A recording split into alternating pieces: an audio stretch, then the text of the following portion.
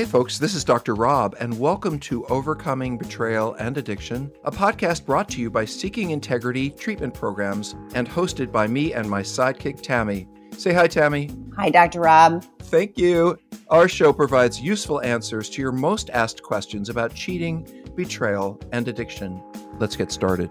Is remorse necessary for recovery and healing? Asking as a betrayed spouse whose husband hasn't demonstrated remorse in 18 months in recovery. That doesn't even sound like recovery to me. It sounds like he stopped acting out, but not recovery. Well, it's a good question because there are people who are just troubled in ways that they lack remorse. And then there are addicts who, when we're active in our addiction, we don't feel badly about what we've done at all, which is more a lack of empathy. But so I guess there's two issues here. One is that remorse is not required. Remorse is required for healing. What motivates me, in order for people to want to heal from any addiction, they have to be in pain. Nobody moves off the dime unless they're really uncomfortable. That fire has to be hot before you get off that stove. And so if he isn't feeling badly, why enter recovery? Unless he's simply trying to, cover up and make you feel better or whatever. So to me, a lack of remorse is concerning because that person is not demonstrating the reason that they're motivated for change. Remorse is a great motivator. And most of the men who come to Seeking Integrity say, they may be coming from not the right place or whatever, but like, oh, I can't believe I did this and I hurt my family, I did this and that. They feel bad about it. They may not have empathy, which is, I can only imagine how they are feeling. They may not be able to put themselves in the eyes of the people they hurt, but they can sit back and say, wow, I did bad things and I don't like myself for doing that. But without that, it is concerning because there are diagnoses that go along with people who not only lack empathy, but lack remorse. But here's the thing. You're a spouse and spouses, you're in your own pain, you're in your own trauma, you guys have, God bless you, a filter of unsafety and the way you look through the world, and that's understandable. But if I were going to ask a question like, is there something so unhealthy about my spouse that they don't show remorse? I'd want a professional to talk to them about that. And I'd probably want to sit with a really good couples therapist and say, this is what I'm experiencing. This is what I'm not experiencing. I did write a book about this called Out of the Doghouse, a relationship saving guide for men caught cheating. There's also a Christian version that's written with scripture. And both of those books I found at least help men understand the job that they need to take on if they want the relationship to heal, whether they do it or can do it, but it is written out for them in Doghouse. And I think I sell more of that book than anyone, to be honest. Yes, Tammy? you do. Well, and to that point, we have a work group starting on, I gotta look at my screen. On Seeking Integrity, I was pointing to yours. On the seekingintegrity.com site, the work group will start again in March. It's a 6-week course, 90 minutes each. There's Doghouse Level 1, Doghouse Level 2, which is starting tonight, for another group. So that is an opportunity for men to have a live facilitator work through that book and workbook with them. So it is very helpful. It's a useful place to start because they know that they're not alone. So that reduces some of the shame and helps them get in touch with some of the other things. But to Dr. Rob's point, the diagnosis, don't go to Dr. Google, please. Go get, as he mentioned, a qualified professional to help, if that's really the case, that is the best way to get the right help. So. And what you said, Tammy, and we didn't pick up on this, I want to go back to it.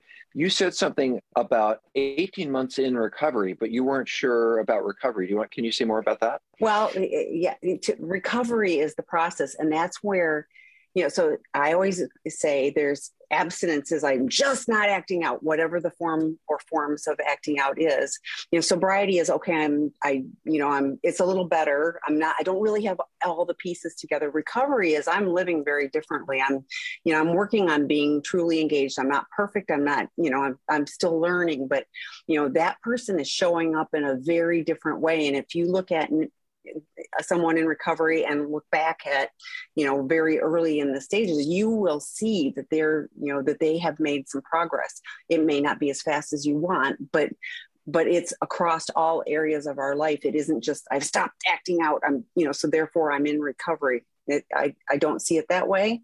It's really a journey. So, well, and I wanted to add, where are you getting into this information that your spouse is 18 months in recovery? Do they go to therapy? Do they see a CSAT or someone who knows what they're doing? Are they going to support groups? Are they going to 12-step meetings? Do they have a sponsor? Are they doing something at least every other day or something to support their recovery? If someone's going to a meeting a week or, a little bit of couples therapy and they say, well, I'm in recovery. And by the way, what is recovery? Is he saying he hasn't had sex or he hasn't acted out? Or it feels like, and this is just my feeling, like this is a spouse who is kind of just taking what's being said to her at face value. And trust me, as an addict, I will stuff as much into face value. Well, I'm working so hard, and I'm learning a lot. And, I really feel like I'm gaining ground, all stuff that doesn't mean anything. So I would want to be really clear on, husband, what do you mean by recovery? And what are the things that you're doing regularly to assure me that you really are working on that? Because as Tammy said, I can stop acting out and that will make things better. But if I want to be a good, kind, loving human being who's compassionate and gives of myself, that's really what it's all about, beyond simply stopping. So thanks for saying that, Tim. Okay, so the next question. My husband is in recovery, seeing qualified therapist, attending group, is in out of the doghouse class. He's late 60s and in therapy realized he has little emotional capacity and trouble connecting emotionally. He's working on that now, but can he ever really connect to me and feel real empathy? That's a lot. I don't think that age necessarily has anything to do with it. It always surprises me, and there's probably some there right now. We have men who come into residential treatment. They're 66, they're 70. So obviously there's enough love on both sides for people to believe that at any age, and I have seen people wake up out of a long, long sleep and say, oh my God, this is who I am. This is, so I don't think, just to say it, I don't think his age would be a reason why he wouldn't be able to do that. And second of all, what you said, and he has little emotional capacity, trouble connecting emotionally. Okay, that is every sex addict I have ever met. You can put us all in a room, and whatever history we have, whatever problem we have, it all comes down to it's very hard for us to connect. We're very fearful of intimacy. It's easier to be intimate with a stranger than it is to open up to someone we care about. And, there's lots of reasons for that. I could give you some of the reasons, but I want to actually do more questions tonight than answer, because we never always get to all the people we have. But in any case, I was going to say something about couples work, because he is not going to be able, you or as a couple are not going to make these motions while he's going to therapy. It's something you're going to have to do yourselves. And as a matter of fact, Tammy, PACT therapy, Dr. Tatkin's work, PACT, he does some really good work about couples really finding each other's rhythms and learning how to listen in ways that they feel. And I think he does really good work. If you're looking for a PACT therapist, right, Tammy? TAMI at Seeking Integrity. We know all the good ones. But yeah, I don't think that, I think what he's describing is very appropriate for someone, whether he was 30 or 80, who's really just realizing what sex addiction has meant, because sex addiction is all about disconnection. Addiction is all about disconnection, and it's purposeful disconnection unconsciously, because getting close to someone is probably going to hurt us. Like it might have hurt us when we were younger. There's a part of us that thinks about that. But we want to be close. We long to be close. So we come this way and then we run away. And we go closer. It's our issue. So you're right on it. And I'm hopeful because he's doing a lot right. I would encourage you to consider the Couples Healing from Betrayal work group that starts March 3rd. And part of it is grieving losses together, hearing the connection of that. There's communication and there's a lot of really good information in that 6-week course. And it could be a really good starting point. I do think getting a great couples therapist would be an option too. So there's lots of support, but I'm actually encouraged that he's doing the work. Like that's hopeful. I get lots of them where, he's seeing a therapist or he won't. I love this one. No, I don't. I hate it. He won't do blah, blah, blah, but he's in recovery. No, he's not. So, okay. Well, next question. Just one more thing about this question. I'm sorry. They're all so good is that, it doesn't say, I don't think how long he's been working on this. unless you see that and I don't, Tammy. Mm-mm. So, you know, I'm going to be very different kind of empathy and remorse at 3 months into recovery than I am at 6. And I can tell you at 25 years in recovery, I am a very different, more compassionate, more engaged, do think ahead for the most part about what other people might feel. But, you know, it's a long-term proposition, and it just doesn't happen because someone has 6 weeks of recovery. And Tammy and I hear all the time, you know, what I said earlier, which is, well, they're sober, but they're still not very nice to me. And it's like, well, being sober can happen fairly quickly, but becoming a better person takes time. The couples piece is, what are your expectations? You know, if you're an emotionally love-starved partner, and all of a sudden this person says, I'm working on change, I would say, finally, I'm going to get something I've wanted for a long time, but they may only be able to give this much. And you may be able to say, I'm ready for this. And so, again, I think the couples work is really a good place to do this. Okay. Next question. My SA husband has been sober and in good recovery for 18 months. No more abusive behaviors. That's fantastic. But I find I can't get past the ache over the loss of my marriage and lovely family life. He acted out for 18 or 15 years with friends of mine. All over our house and property, on couples trips, on vacations with me, etc. I'm having trouble pretending that it all never happened, is looking past or ignoring the treachery. When they call healing, my brain is firmly stuck on the fact that no matter how good his recovery, this is still a person who is capable of horrific acts. This person has a CSAT, has done EMDR, have no terrible traumas from my youth or family of origin. Any advice to help me move forward? Well, the first thing I want to say is you're right. It is true. What you just said is my brain is firmly stuck on the fact that no matter how good his recovery, this is still a person who's capable of horrific acts. That's true. And in fact, with the men that I work with at Seeking Integrity, one of the things that's important to me is I don't ever want to, when I say to someone, how are you feeling about leaving and how do you think you're going to do in recovery? And they say, oh, great. I really got this. I'm on top of this. You know, I worry about them because they're out of touch with how bad it can be and what they have done and how horrible it was and how much it hurt people. The people who leave treatment and say, I hope I can do this. I'm going to do my best and with a lot of connection support. And it's going to take me a long time to grieve what I've done to my relationship. That's the person that I'm more hopeful for.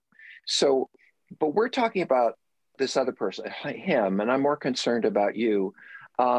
Tammy groaned when she heard it. I think this is one of the most difficult things I hear from spouses is in my house, in my bed, in my car, you know, and I certainly have worked with people who said, I don't want to live here in this house anymore. And I want a new bed. And, you know, and I think those kinds of, if you can empower yourself to take some choices, not be focused on, well, is he in recovery and is he doing well? And can I let down my guard? But what are you doing to take hold of what will make you feel safe and holding on to it?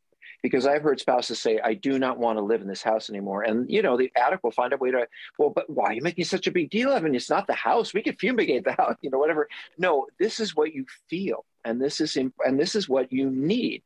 And so that's part of what I would do is look at what will make me feel safer and better just on my own, and then in relationship to this person, I would concretize it. As Alfred, also with the last person about empathy and what do you really mean? What do you really want? What are you not getting? I mean, that's what's in out of the doghouse is you got to do this, you got to do this, you got to do this.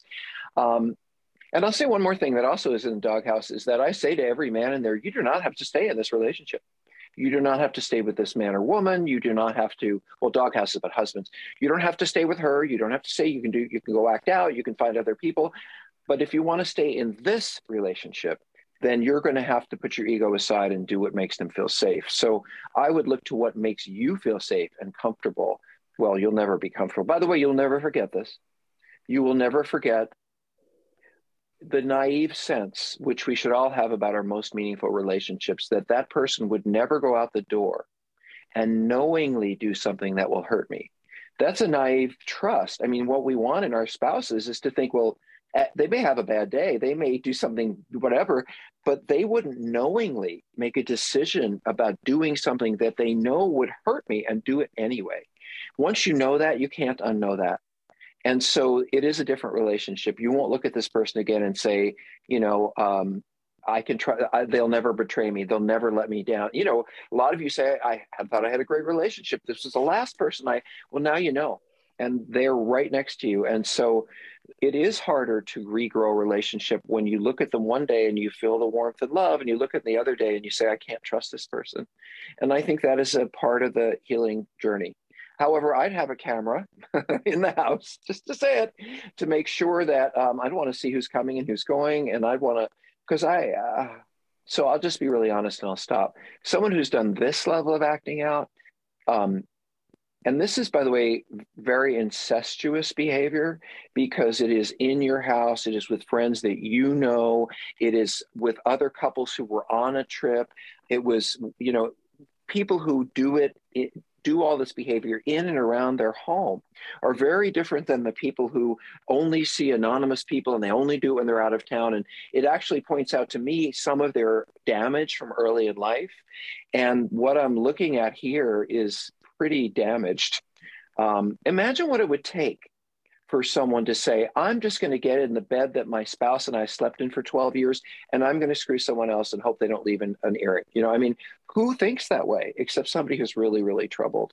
I've had a lot of sex with a lot of people, but I didn't get anyone else's marital but that to do it. So there's there's just stuff here. And, you know, I don't know how much therapy, how much treatment he's getting outside of the good recovery, seeing a CSAT.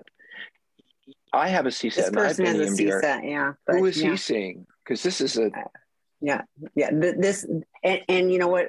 I mean, like, it's all bad, but when it's with friends, because that's the double betrayal, that this friend, so both of them conspired and did this, and that just breaks my heart for you, because that is, you know, the extra layer. I mean, bad enough that they bring it in the house, but extra when it's someone, you know, that's supposed to be in your world and to be in your, you know, be your friend and be supportive.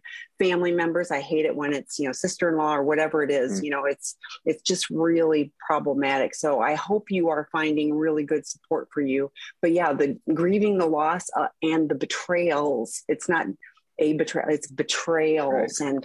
And that's going to be challenging. So you're getting help, you're doing the right things, but it also is time. So Debbie McRae did a grief webinar last Friday. Part 1, there'll be part 2 in a couple of weeks, but the recording, yes, right? The recording is up on sexandrelationshiphealing.com. Any of the previously recorded webinars are posted there under the resource tab. I would encourage you to, and she had some very good specific things, you know, but about the grieving process, and grieving is unfortunately where you're at with grieving losses of memories of trips and all of that. So we have bunches of questions. So let me just say one more thing about this. You know, I just want to pull out a couple of words real quick. My brain is firmly stuck on the fact. And then you say, any advice to help me move forward? I don't think you should push yourself to move forward. I think this is one of the worst stories we hear on a whole bunch of levels. By the way, when could you and another couple ever go to dinner without your thinking, I wonder? I mean, your whole world has been poisoned. So I would give yourself permission to not call it be stuck, but more, you know, I'm not ready to move on yet. And I think if you put a different frame around that, have some kindness to yourself. This is really awful stuff. So anyway, I'm ready for those questions. Do you have any tips, recommendations for sex porn and fantasy addict with hyperphantasia? Sounds like something they do at Disneyland. Yeah, it does. Okay. I'm in intensive outpatient therapy, 12-step many times per week, etc. Hypophantasia. Do you know what that? I'm supposed to know what that is because I'm the professional, right? Yeah. Well, let's look it up. I'll be right with you. Let me. Okay. I have a few. Okay, spell it for me, Tammy. Hyper. Hyper. Yeah. Huh? Hyper what? Hyperphantasia.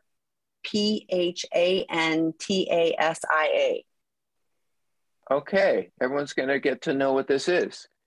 It's a condition of having an extremely vivid memory. So this is someone who can literally hold on. And I've heard about this, you know, for example, I'll say this to you, Tammy, the person who struggles with porn and compulsive masturbation, we can often say, turn off the porn and the masturbation is probably going to slow down or whatever. But this is someone who, it doesn't matter what they're doing, they have it running, the porn is running in their head. And so they can see it. I just think two things. Number one, are you masturbating to that, or are you just letting the thoughts go through? Because, you may see the picture, you may see the image, you may see the film play out. By the way, just as a therapist, I would say, what is at the end of that? We tend to just look at the picture, but what is on the other side of it? What's at the end of the film? But in any case, I would not be masturbating to this. And I would also have some level of acceptance, which is, I've been hypersexual for a very long time, and I have used my brain in this way. And over time, it will dissipate, but not, no offense, but it sounds like an addict. I want to feel better now. You're in intensive therapy and many 12-step meetings a week. To me, that means you're, in the first 18 months or something like that. It's a little too soon, I think, for you to have that expectation of yourself that it's just going to go away. And things, the funny thing about the brain, the less you engage something, the less you long for it. It's like people say they drink, after stopping for a year, they don't have the same craving that they did, because their brain is not saying every time, oh, the solution is. So, I would give your brain some time to heal and be a little more kind to yourself.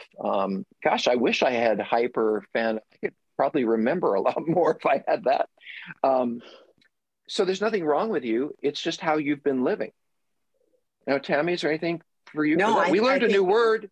We did. And I think it's one of those, like you said, you're doing the right things. And the more you shift the focus to, what's in your outer circle, and I've shared this before, I like to go for hikes. I'm doing things that get me connected to other people and to nature and all of those things. And that keeps, that's a good thing for my brain. So, and I love 12-step, don't get me wrong. So 12-step is great, but also do things that are recovery specifically related, that are meaningful to your life.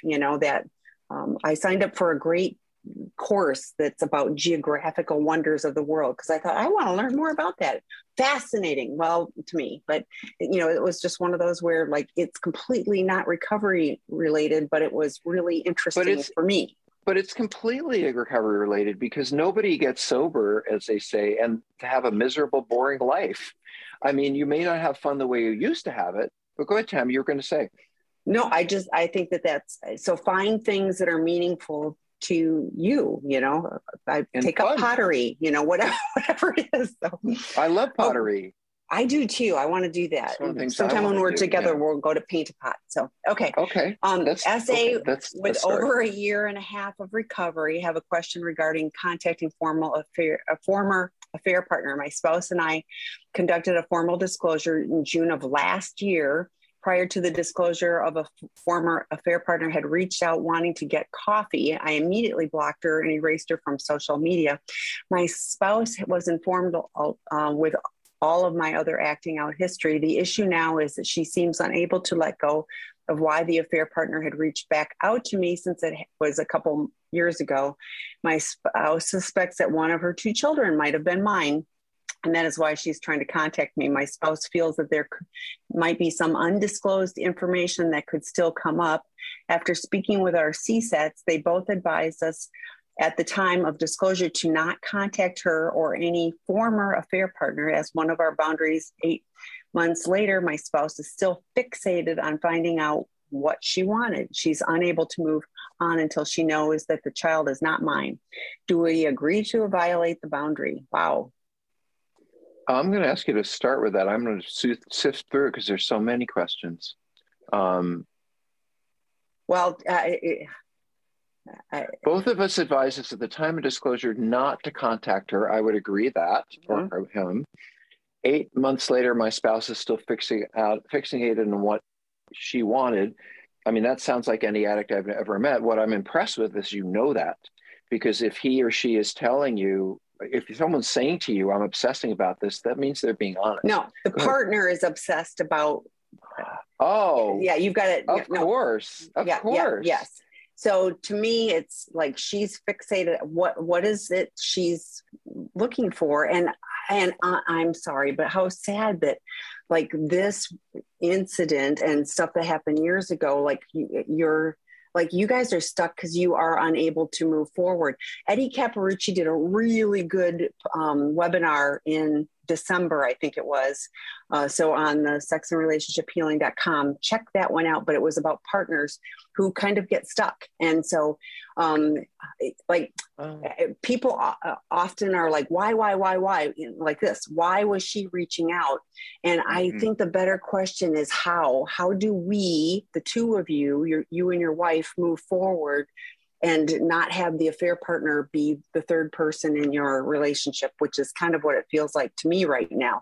You've had two professionals that know you well that are saying, don't do this. And I would also say, play out every scenario, every single scenario of like what the affair partner, maybe she just, she was lonely and wanted to reach out. Like what will come of that, whatever the thing is. So that's my thoughts. What are yours? Oh, I'm sorry.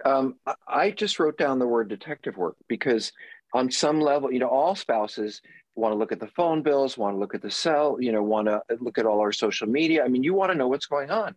And what the addicts I work with all the time think that you're doing that so that you can find the thing that is going to, prove them wrong. And my experience is you're actually doing it for safety, that you look through all that stuff so that you can have a sense of control. Like, what do I not know? I need to know so I can feel safe. What's wrong with that? Very pro-dependent.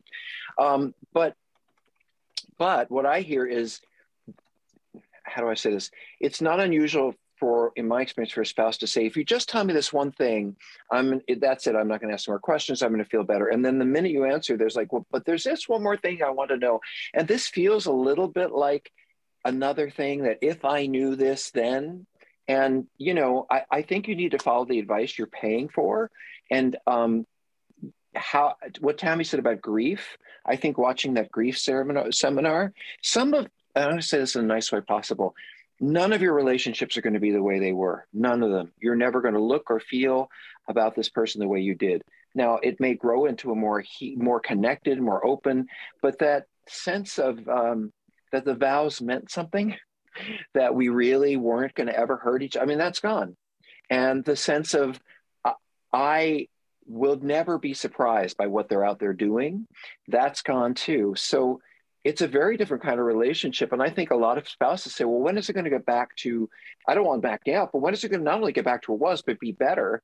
And I don't know that it'll ever go back to where it was. And I don't know what better looks like. It's different for everybody. So did I do that right, Tammy? Yeah, no, but I just feel you guys are doing this process. You've gone through disclosure. You're trying to build a foundation to move forward, and you appropriately apparently blocked the person, and like you didn't engage. You go, hey, what do you want?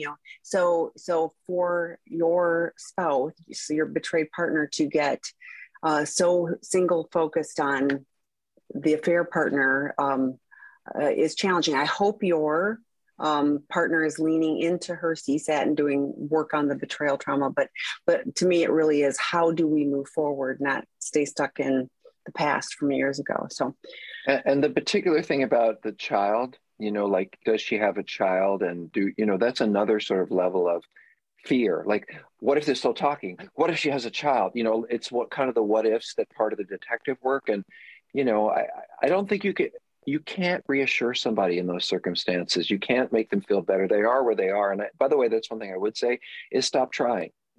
Well, it was this, it wasn't really that. And there's no, just, I'm sorry, it must hurt so much. And I can't believe that happened. And I hope you'll find a way to forgive me. And then you just move on because you can't make this better and you don't have any new information.